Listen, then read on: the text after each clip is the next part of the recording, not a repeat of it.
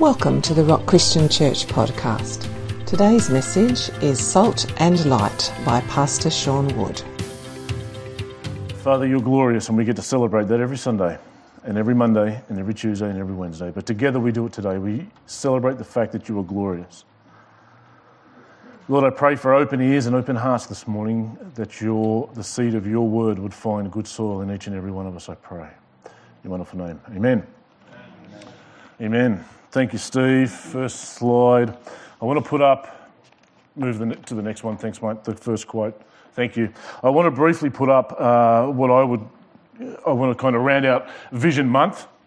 And over the month of September, I have exposed what I believe God has placed on my heart for us as a church, and I want to finish that today. But to wrap it up in a paragraph, I thought, how do I sum everything I want to say up in a paragraph? It would be for us all to engage with Jesus at a deeper level that moves past mere externals and takes needed steps to enhance the fruitfulness within our own lives. For us all then to be a church founded on a fuller revelation of the person of Jesus Christ, living in a manner worthy of our calling, and each of us equipped to be influencers within our community. I believe that this is where God desires to take each and every one of us. I believe if we take week 1, I spoke at the start of September about going deeper with God. A book that wrecked me, and I'm reading it again now, is a book by A.W. Tozer called The Pursuit of God. And in the very first chapter, he says that God is waiting to be wanted, and tragically, he goes on to say, he waits far too long. And I want to be a church that goes deep with God. I'm asking each and every person here that we go on a journey together of moving deeper with God. And we saw that lies in what or whom, more importantly, it is that we value. Week 2, we spoke about changing our harvest. You know, so many times in our own personal spiritual walk with Christ, we tend to go round the mulberry tree to some extent. And although God is seasonal, and although there are patterns with God, we see that God tends to move us spirally upward along those seasons, along those patterns. And we need to change our harvest. I know I do as an individual, and changing our harvest looks like changing what it is that we sow into our hearts and lives and the condition that it reaches. And so we had a look at that. Last week we had a look at the glorious church, and a picture of the glorious church is a picture of a group or a community which is the kingdom of God, walking in a manner worthy of what we were called. And that is so much easier when we grasp a fuller revelation of who it is that invited us. Our mission statement here at The Rock is to know Christ and to make him known. I believe the second part we'll talk about today is an organic process of the first. Also, you know, church isn't really for you guys to come here and watch a handful of people minister. Church is about a group of people equipped to exercise your gifts and to minister, to do the work of the ministry, says Ephesians. It's about all of us expressing our faith. And I want to have a look today at what that looks like for each and every one of us as individuals. And I want to finish off today by giving it some flesh and blood. So if you'd like to meet me in Matthew chapter 5, I'll grab some moisture. Jesus was speaking to those who would be in the kingdom community. The greatest preacher in the universe is about a quarter of the way through the greatest sermon that mankind has ever heard. It's called the Sermon on the Mount. And Jesus moves past the Beatitudes now to referencing what the Christian life in the kingdom of God should look like. The Christian life for each one of us should look like, says Jesus, both salt and light, and we'll have a look at both of those today. Jesus uses a parable to describe what our lives should look like. It's interesting, Jesus would reference us as, when he's speaking about salt and light, he's talking about our Christian witness and our Christian walk in our Christian life. It's interesting in Acts chapter 1, verse 8, everybody loves this verse because it says, you shall receive power. And all the Pentecostals are dancing when they hear that verse. Yes, we shall receive power. But they forget to read the rest of the verse that says, to be my witnesses. You shall receive power. The word power in the Greek is dynamo. It's where we get our word for dynamite. It's an explosive, dynamic power alive in the individual of the believer. We can't do this on our own. We need his power to be his witness. Who knows that being comes before doing? In Mark chapter 3, Jesus called his disciples to cast out demons and to heal the sick. And all the Pentecostals again are dancing and getting excited, but they forget the first thing that they were called to do, and that is to be with Jesus. That's what Mark 3 tells us. Mark 3 tells us that he called his disciples to be with him, then to cast out demons, then to heal the sick. All those things are a natural outcome of those who are in contact with the most glorious being in the universe. So Jesus says that we are to be salt. And what does Jesus mean when he references the Christian life as salt? Well, in the first century, salt was certainly something that preserved. It speaks metaphorically of our character and our condition. But the interesting thing about salt, when you apply it to anything, it does not reverse corruption or decay, but it is designed to preserve and arrest the condition that it finds.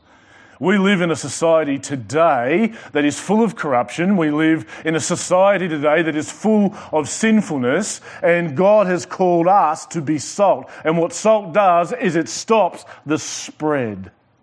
You go to the Middle East and wonder why some of these countries are in such disarray. They have a moral spectrum in some countries that differs vastly to ours. Why? Because there's no salt. What was the first thing that Hitler did in World War II? Destroyed the influence of the church. He took it over. The church became controlled by the state. Dietrich Bonhoeffer was the first one to put his hand up and says, do you guys actually realise what is going on here? And all the Christian community said, it's nothing, it's fine, it's small. But a heap of small things added up until we get to about 1939 and all of them turn around to Bonhoeffer and go, you were right. Now we're in trouble. It's too late. The influence. Jesus has called us to be salt. Who knows that this world needs salt? Who knows that this world is actually looking for salt? I praise God. I've prayed earnestly for many years, as many of us in this room have, but I praise God that we have a Christian Prime Minister. We need to pray for Scott Morrison. He is not a perfect man, but he does pledge an allegiance to Christ. That'll do me. So amen. We need to remember him in our prayers. We need salt in our parliament. We need salt in your workplace. Believe it or not, you need salt in your workplace. You need salt in your schools. We need people that are preserving. Salt will arrest decay and destruction. God has placed us in sinful surrounds to have an influence. That's what salt does. John Maxwell says that all leadership is influence. Parents, you are leaders. School teachers, you are leaders. Nurses and doctors, you are leaders. Christians, you are leaders. We are called to have an influence on those around us because that's exactly what salt does. Salt has an influence. It's no good sitting on the shelf. Who knows that if you've got bags of salt in the pantry, it does nothing to preserve anything while it's sitting in the pantry. It has to be applied to anything, to arrest anything. So that's the same with us. We have to let our salt have an influence. Can I have that first quote up, please, Steve, from Winky Pratney? He says, every day you are witnessing. What are you witnessing to? Your witness is the total package of your attitudes, character, and actions. It doesn't lie. Your witness is your words. Your witness is your attitude towards other things. Your influence is your attitudes as well as what you do on the outside. Influence is the capacity to have an effect on character, development, or behaviour of someone or something. And I was challenged when I read this because I began to look at my own life and say, how much influence do I have? And is my influence always a good influence? In my football days, maybe not. Being salt is being an influence, but we need to take a warning from Jesus in Matthew chapter 5, verse 13. He says, you are the salt of the earth.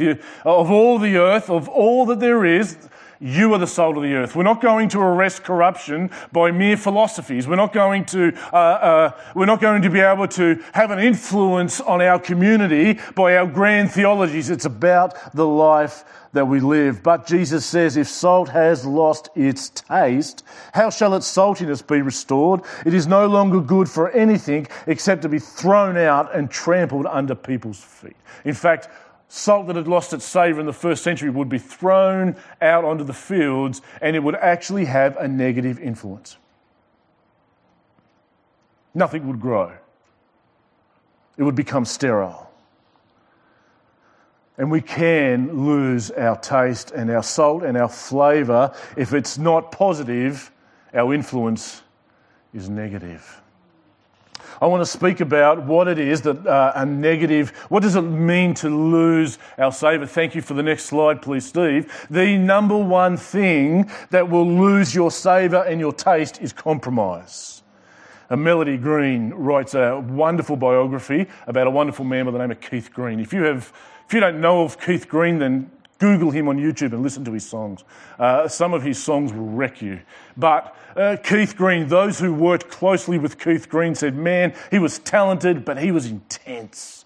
He was 100% all the time. And Melody Green writes a biography called No Compromise, The Life of Keith Green. No compromise. What's the problem with the church in the West so much today? What's the problem? What challenge can we bear from this is too often we allow compromise. I remember when I was in the forestry, normally they would use a machine to harvest the rows that you would plant trees in. We got to one block, it was that steep, they couldn't find anybody game enough to put a machine on it. So they said, look, we just burnt the side of the hill and you just plant it in straight rows. And I thought, okay. And we started off, it's interesting how the first guy that goes a little bit crooked, you can't really tell. But by the time you get halfway across the hill, that has turned into that.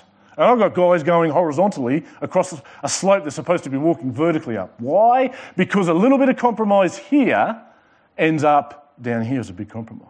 What does that look like in churches today? The number one hallmark sentence in Genesis chapter 3 is where the enemy comes to Adam and says, did God actually say? We hear that in society far too much today. Did God actually say that marriage was between man and a woman? Yes. And yet compromise looks like 50 years ago you would not have even entertained the idea, but now it's okay. It's okay. It's up to you. If you want to, we now have a denomination in Australia that has said it's up to you. If you want to marry same-sex couples inside your buildings with a minister, that's okay. That's good compromise. And the world is actually looking for us to be salt and to stand up and go, no, that's not correct. C.S. Lewis says that those that have made the greatest impact in this world are those that live with a full view of the next world. And I believe that if we live our lives in full view of who it is that we will meet and what is to come, then we will have a greater impact on our communities today. So we need to be careful of compromise. Compromise is accepting of standards that are lower than desirable. Jesus went on to say, if we have a look at verse 14, he says, you are the light of the world. And I like this one because this one's going to move to more of a church setting in a moment. Let's finish out this part here where he says, you are the light of the world. A city set on a hill cannot be hidden, nor do people light a lamp and put it under a basket, but they put it on a stand and it gives light to all in the house. Verse 16, in the same way, let your light shine. We'll get to that word let, but underline it and circle that word let now. Let your light shine before others so that they may see your good works and give glory to your Father who is in heaven. Jesus said, you are the light of the world. Your witness and the life that you live should shine light in a dark place. Who knows that if you're asleep and somebody rushes in and turns the light on, that it is somewhat of a shock when it first reaches your eyes. We live in a world that's a little bit like that at the moment. It's like, turn the light back off. We want to go back to sleep. But Jesus said, you are the light of the world. What does light do? Light illuminates. Can you imagine walking in a dark room? I can remember my stepfather was well into hunting, and to be deer shooting, you had to be where you wanted to be about half an hour before the sun came up. So you can imagine bushwalking at 3 a.m. in the morning when there was zero light. We tripped over fences, boulders, rocks. By the time we got there, we were in worse shape than any deer was ever going to be. But who knows that when the sun comes up, it's like, walking is a whole lot easier when the sun's up. That's what light does. Why does the world not like the church? Because she shines a light. What does John 3:19 tell us about light? This is the judgment. Light has come into the world and men prefer darkness because they don't like exposure. What does coming to Christ look like? This. Lord, let your light shine on my heart. Light illuminates, it reveals and it exposes. It, physically it reaches our eyes, but metaphorically and spiritually it reaches the mind. It opens our understanding to the truth of God. But it also, just as it does in the physical, so it is in the spiritual. It requires an organ adapted to receive it. Light does no good to those who are blind. We can't see it. We should be praying for our community that they have an organ that is receptive to light. But I believe that God has called us and all churches to be a community that has an impact, a community here that has an impact on our community. Jesus said that a city set on a hill cannot be hidden. Who knows that a city is not a bright landmark because of one or two lights? Flying into Brisbane, you don't see this in Tasmania because we don't have electricity in Tasmania. We do, but they're not very bright from an aeroplane. But when you're flying into Brisbane, you can see Brisbane and the Gold Coast from a long way away. You know when you're approaching. And it's not because one light is shining in a city of 2 million people. It's because many lights are shining. What Jesus is saying is, I haven't called one or two of you to live a bright life for me, but I've designed a community to all shine your light brightly. And what happens? It's like a city set on a hill. It shines its light from a long way away. We're called to be that city on a hill. We're not called to be one light shining. Jesus says that the glorious church in Ephesians, Paul would tell us, is where we're all equipped to better shine our own lights. We're like a city on a hill. Let's keep reading on. A city set on a hill cannot be hidden, nor do people light a lamp and put it under a basket. Now it speaks of our individual light. Jesus says when you're all together and you're all shining your light, you will have an impact that is very far-reaching. But when you are also as an individual, you need to shine your light because it gives light to everybody. People who have influence are those who shine their lights brightly. It's like putting a lamp on a stand. How many of us have been camping and it's dark and you light, or you flick a torch nowadays, or you would light, and who knows that at that point in time, all of a sudden you can see everything. All of a sudden, who knows that if you want to see anything in a campsite, you don't light the light and then shove it under your pillow.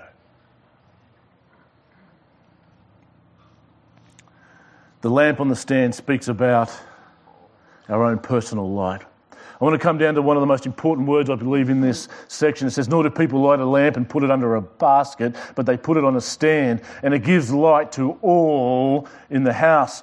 In the same way, Jesus is now saying, this is how he uses parables. He's saying, now in the same way, let. And that word let is to give permission. And Jesus is saying, let your light shine. But how many of us know that, and I've been guilty of this too, and probably am even now too much, Lord, how many of us are guilty of installing a dimmer switch? You ever know how you walk into your house and some of the lounge room might have a dimmer switch? How many of us know that when it comes to Sunday, the dimmer switch is right up bright, but then by the time we get to Tuesday, we just turn it back down a little bit? I wonder what would happen if the church in Western society, and me as well, I'm pointing at me at the moment as well, I wonder what would happen if we just remove the dimmer switch altogether. Jesus is saying, turn the light on or turn it off. We'll talk more about that tonight when I talk from Revelation chapter 3. But he says, just turn it on or turn it off. Thanks for that quote, please, Steve. Robert Murray McShane, wonderful pastor. They reckon that he died of a broken heart praying for Scotland and for his church. But Robert Murray McShane says that the Christian is a person who makes it easy for others to believe in God. And I had to ask myself the question when I read this, do I actually make it easy for other people to believe in God? Is the life that I live make it easy? Do I stand out? Where Rodney Howard-Brown would say, we are peculiar. And everybody said, yes, Pastor, you're peculiar. Amen. I heard that, Deb.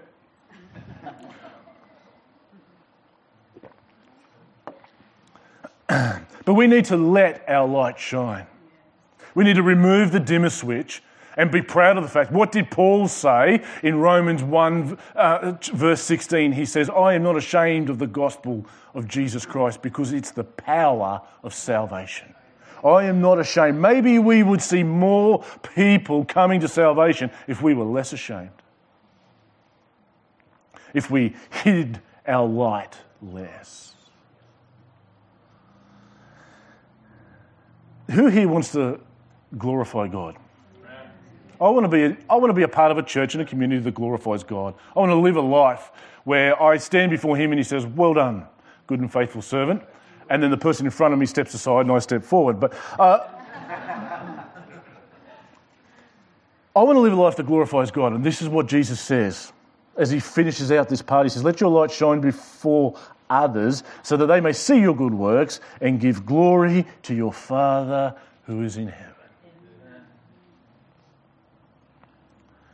I want to live a life that gives glory to God. I need to take up the challenge to be salt and light. And I want to speak now specifically to everybody here. This is what I believe that God would have to say to some people here. And I know it's what God had to say to me recently. Who knows the story of Moses? And you can meet me in Exodus chapter 4 if you like. I love Moses because outside of Christ, he's one of the greatest leaders in the Bible. He's a man that we will take great courage from today because he doesn't bring a whole lot to the scenario. Who knows that when I met Jesus, I had nothing on offer. I said, Jesus, I can see what you're giving me, but I've got nothing. How many people can testify to that this morning? But Moses, let's just do a little bit of a recap. Moses is... the scriptures say that because they were supposed to kill all the babies, but that his parents saw that he was beautiful. I don't know if we use that word towards males nowadays, but they did then. But they saw that Moses was beautiful, and they put him in a basket and they put him out on the river. Who knows that you don't do that with beautiful babies today? But they put him out on a river and he ends up in Pharaoh's house and he grows up. And, Hebrews tells us that he despises or he rejects the pleasures of sin that he could have enjoyed in Pharaoh's house so that he could share in the reproach of being recognised with God's people. There is something deeply different about Moses. I don't know about anybody else in this room, but I would have been tempted to go, you know what? God, I could have more influence here in Pharaoh's house. Just leave me here with all these scented baths and whatever else. But Moses says, no. It's more valuable for me to be recognised with God's people. And we know the story of the burning bush as we come to chapter 4 of Exodus. Moses has just been speaking to God from a burning bush. Who knows, not many bushes burn and aren't consumed. And in the Middle East, spontaneous combustion is not something that is unusual, but a bush that is ablaze but not being consumed is very different. And I would believe that for us as a church, I would actually say we're at the burning bush moment right now. I would say that God desires to pour into each and every one of our lives, but we have to do something that Moses did, and it's deeply profound. It's called turn aside. What Moses is doing is he's out tending the sheep of his father-in-law. He sees this bush, and chapter 3 tells us that when Moses turned aside, God spoke to him.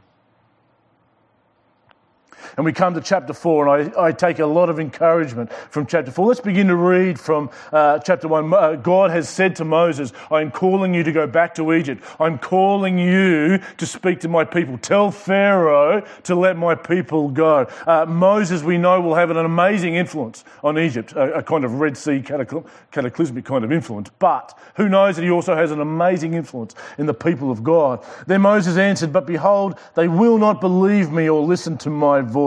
For they will say, the Lord did not appear to you. The Lord said to him, underline this, Please underline this verse. What is that in your hand?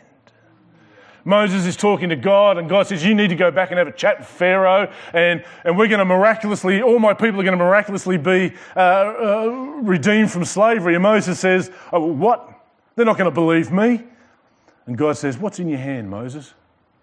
How many of us would have been formulating plans, looking for formulas? What program do I institute in the church now, Jesus? God says, what's in your hand? So often God doesn't want any more than what he's already put in our hands. And what is Moses' answer? I love this answer. And God says, what is that in your hand? And he says, it's a staff. What I love about God is, and what Moses and the life of Moses testifies is this, that God can do the miraculous with the mundane. The only thing we have to do is offer it up to him. I was reading in Mark chapter 6 this week of the feeding of the 5,000. I love how Jesus does this. You know, Jesus he wants to display a miracle and a sign to everybody, but he also wants to teach his disciples a lesson. He does both. And here we come to the feeding of the 5,000, and the people are weary, and they come to Jesus, the disciples come to Jesus and say, send them away so that they can get something to eat. And Jesus says, no, you feed them. You know what, I think Jesus is saying that to us. Don't send anybody anywhere else. You feed them. You've got everything you need right now. But they turn to Jesus. We know the story. The disciples turn to Jesus and say, well, what do you want us to do? Find 200 denarii worth of bread for this lot? And Jesus says, no. And how many of us are like that? I know I am. How many of us are like, okay, Lord, you want me to do that? Where do I find 200 denarii? And where am I going to find a baker to work 24 hours a day for the next 6 years? And Jesus says, well, what have you got? That's what he says to the disciples. What have you got? Who knows that 5 loaves of bread and 2 fish are barely enough to feed one of my boys? But Jesus takes 5 loaves and 2 fish and he feeds 5,000 people. And it was all because the disciples said, here's what I've got. You know what? I am thankful to God for what we have in this church. We need to live our lives in a kind of glass half full more of a mentality. Looking at what it is that God has given us. Have a look at the worship team that gets up here every week. Aren't they awesome? We don't have the worship team that Hillsong's got, but we've got an awesome worship team. We won't have the buildings and the premises maybe that some other churches have, but man, God is blessing us richly. God is doing an amazing work in our midst. We have a lot to offer. We have a lot more than 5 loaves and 2 fish. We have some wonderful volunteers. We have some awesome servants. We have fantastic leadership in this church. The board and the elders are amazing. They're just beginning to do as they're told.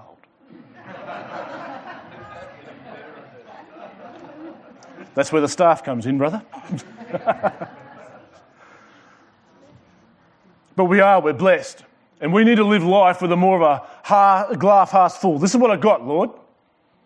It's not 5 loaves and it's not 2 fish. It's far more than that. And God can do the miraculous with the mundane. And so often we miss the miraculous in the familiar. Because, God's going to say to Moses, he says, put your staff on the ground and it becomes a snake. And then he says, put your hand in your cloak and it becomes leprous. Then he puts it back in and it's healed. And then he says, if they won't believe that, then take some water from the Nile and chuck it on the ground. And all of these things are familiar, but we miss the miraculous. Rodney Howard-Browne said in a meeting in Melbourne, I'll never forget it, he said, you know what, God could lift the roof off this building tonight, suspend it 2 metres in the air and gently lower it back down, and there would be people in the room here tonight that would say the bolts weren't done up tight enough.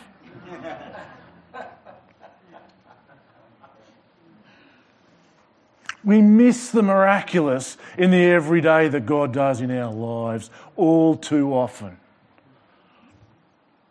What's in your hand, Moses? I don't want to hear about what's not. Let's see what Moses goes on to say.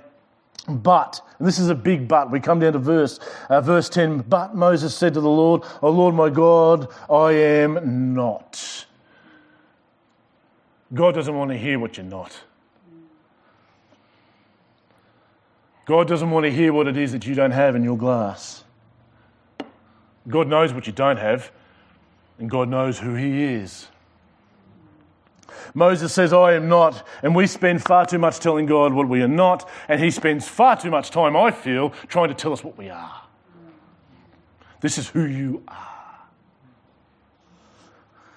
I am not eloquent, and it's actually correct because Moses, his history will tell us that Moses was a known stutterer.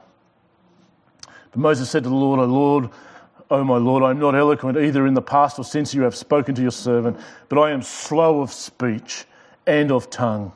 Then the Lord said to him, who has made man's mouth? Oh, you've forgotten who you're talking to, Moses. You've forgotten who put that mouth together in the first place. You've forgotten who it is that can not only create the Red Sea, but just pull it apart for a few moments until we baptise the Egyptians. The Egyptians got baptised the Pentecostal way. Who has made man's mouth? Who makes him mute or deaf or seeing or blind? God is in control. Maybe we should trust him more then. Maybe I should trust you more, Lord, and trust myself less. Is it not I, the Lord, he goes on to say. And how many of us, now therefore go, says God, and I will be with your mouth. That's exactly the words I believe everybody here needs to hear. In all of your insufficiencies, in all of your inadequacies, his grace, just as it was for Paul, is sufficient for you.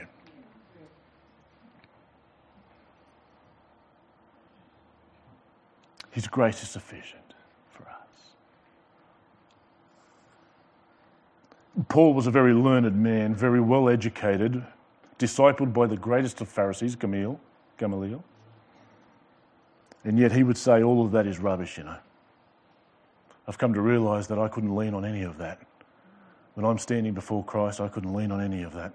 I had to lean completely on him. Recently, I shared this on a Sunday night. Recently, I read 2 Corinthians chapter 1, where Paul talks about his troubles in Asia. And he had, when you read that passage, 2 Corinthians chapter 1, he had some troubles in Asia. He says, you know what? He says, it got to the point where I despaired of life itself. I thought that we would all die. And he says, but all this happened so that we wouldn't rely on ourselves, but on God who raises the dead. What a profound statement. All of this happened to us. One of the most devout followers of Christ. You went through hardship? That doesn't sound like the prosperity gospel at all. And he says, all this happened so I wouldn't rely on myself. I know some stuff's happened in my life. I don't know about anybody else because you guys have got it all together. But I know some stuff has happened in my life. And I've looked back and said, I needed that lesson. I needed to learn to rely on you. How many of us have said these words? Verse 13, but he said, oh my Lord, please send someone else. I want you to know something. God's not sending anybody else. God doesn't have to send anybody else. Brisbane is waiting for us. Please send somebody else to be salt. Please send somebody else to tell them. Please send somebody else. And come down to verse 17, and God says, and take in your hand this staff with which you shall do the signs. I believe God would tell us, take what it is that you've got in your hands, and I will do the miraculous. We've heard a testimony of what God has done, the miraculous, in a physical and logistical manner with what it was that this church had. He's doing some good work in this place, and may he receive all the glory. As I round this out now, I want to come down to partnership. I want to explain what I mean by partnership. Partnership, Philippians 4, verse 15, Paul speaks about that the Philippians entered into partnership with Paul. Paul's talking about giving in that respect, but the word partnership speaks of two people taking their hand in hand and saying, I'm going to partner with you for the spread of the gospel and for the work of the kingdom. So that's what partnership is. Partnership is, what partnership is here for the Rock is for you saying, this is where God's planted me, so this is where I'm going to bloom. And we want to give everybody the opportunity. We have a photo frame that was signed last time we had Partnership Sunday. But if you want to partner with us, if you want to say, you know what, this isn't something we record, we don't take photos and send it to Interpol, we don't do any of those things. But if you want to partner with us in the vision for Christ. And you can do that without signing the frame. But if you want to make that pledge today, then you can come down and there will be time for you to sign the frame. But we have some core values which I have highlighted recently in the newsletter. And they are the 5 I's. The first one is invite, that as a church we are reaching out and being an invitational church with open doors for anybody. All are welcome, and we want to reach out more to the lost. Increase is about fostering an atmosphere of environment and growth. We want to foster an environment here that allows people to grow in their relationship with Christ. Intensify is about living passionately in intimacy with God. So much easier when you want to do something. Invest is about having open-handed generosity of our talents and our means. And inspiring is about each one coming into the fullness of God's gifting for them. I believe God is saying something both as a church this morning, as he says, in a city on a hill, but also as individuals, to let our lights shine and to stop looking at what it is that perhaps we do not have and embrace what it is that God has given us and allow him to do the miraculous with what he's put in our hands. Can we stand together, please, as we pray? Bow our heads before the Almighty God.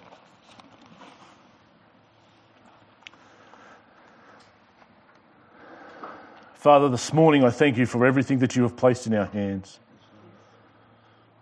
I thank you for all the wonderful people that make up this community.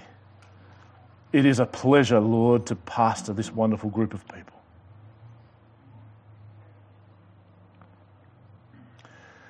Lord, we pledge a partnership with you now, that wherever you would find us, Lord, may we take your hand today as well. Lord, I pray that you would remove dimmer switches in this room right now. I pray, Lord, that you would raise up a community and a team here that will be fully equipped and live worthy of the wonderful calling you've given to each and every one of us. Lord, we take your hand this morning and we say, here's what we have. Here's our 5 loaves and 2 fishes. We say that as a church and we say it as individuals this morning. Here's what we have in our hands, Lord, and we invite you to do the miraculous. We invite you to set the captives free, Lord, just as you did in Egypt. We invite you to gloriously make yourself known, just as you did to the people of Israel. We invite you to make your invitation to a dying world through us. Lord, we thank you for the opportunity of being joined to Christ. We thank you for the opportunity of being joined to one another. And this morning we say amen and amen. Thanks for listening to the Rock Christian Church podcast. To be notified when the next episode is available, subscribe on our website at therock.org.au. You can also connect with us on Facebook at The Rock Christian Church. We hope you have been blessed today, and we look forward to you joining us for our next episode.